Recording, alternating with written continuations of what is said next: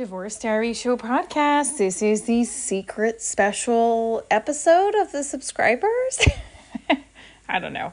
This is the special secret daily episode for my subscribers only. And right now, there's only one subscriber. But hello, John. Thank you for subscribing. I am coming to you on a Friday night and still a little bit torn and sad about what happened with the guy we talked about all week long. I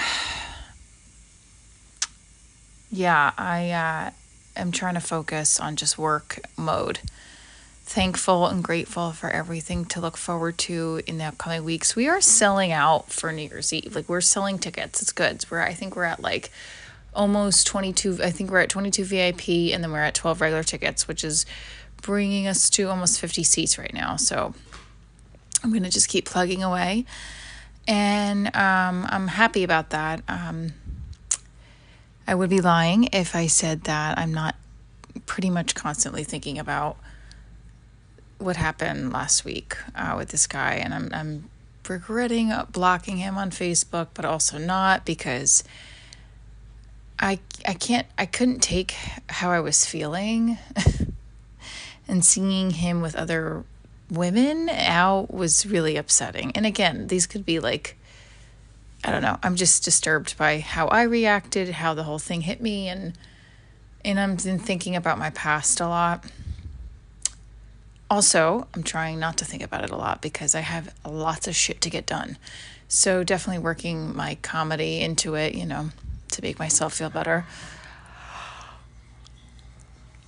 My daughter has her first gymnastics competition this weekend, and I'm excited for her, nervous. I am teaching dance tomorrow. I have a film festival that Divorce Diaries is in, the Yonkers Film Festival.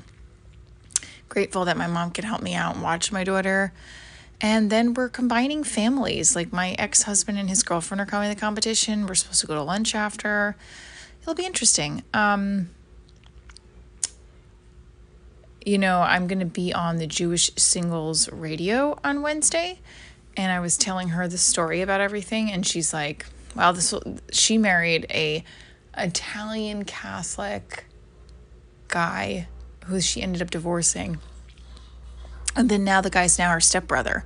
So, I mean, this is crazy, right? There's some cool, like really interesting stories are about to happen.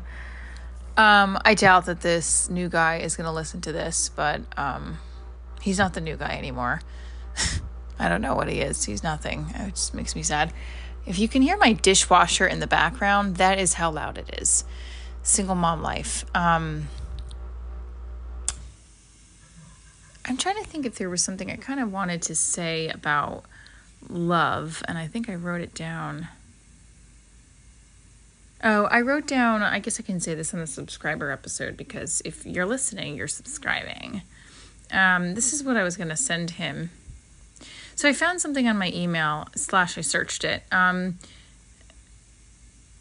found an email when I Googled my Starbucks card. I didn't realize that he sent me a Starbucks card, like on October 1st.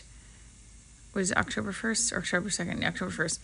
And it's his birthday.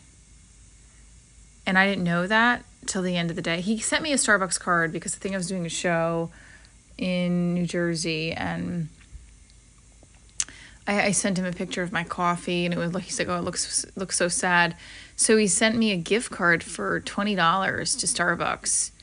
It was like a cute Starbucks card sent directly, electronically sent to me. And I noticed it, and I was like, oh wait, he said, what was the email? Let me see if I can find it.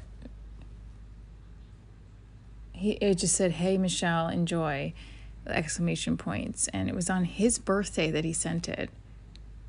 And I didn't know it was his birthday till the end of the day. And he's like, I wanted to tell you that it's my birthday today. And I don't know why this is making me sad, but I don't know.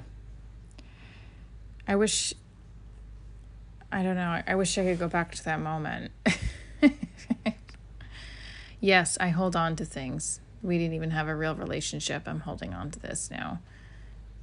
I don't know. It just started off so nice and it ended again in me blocking somebody on my phone. Oh well.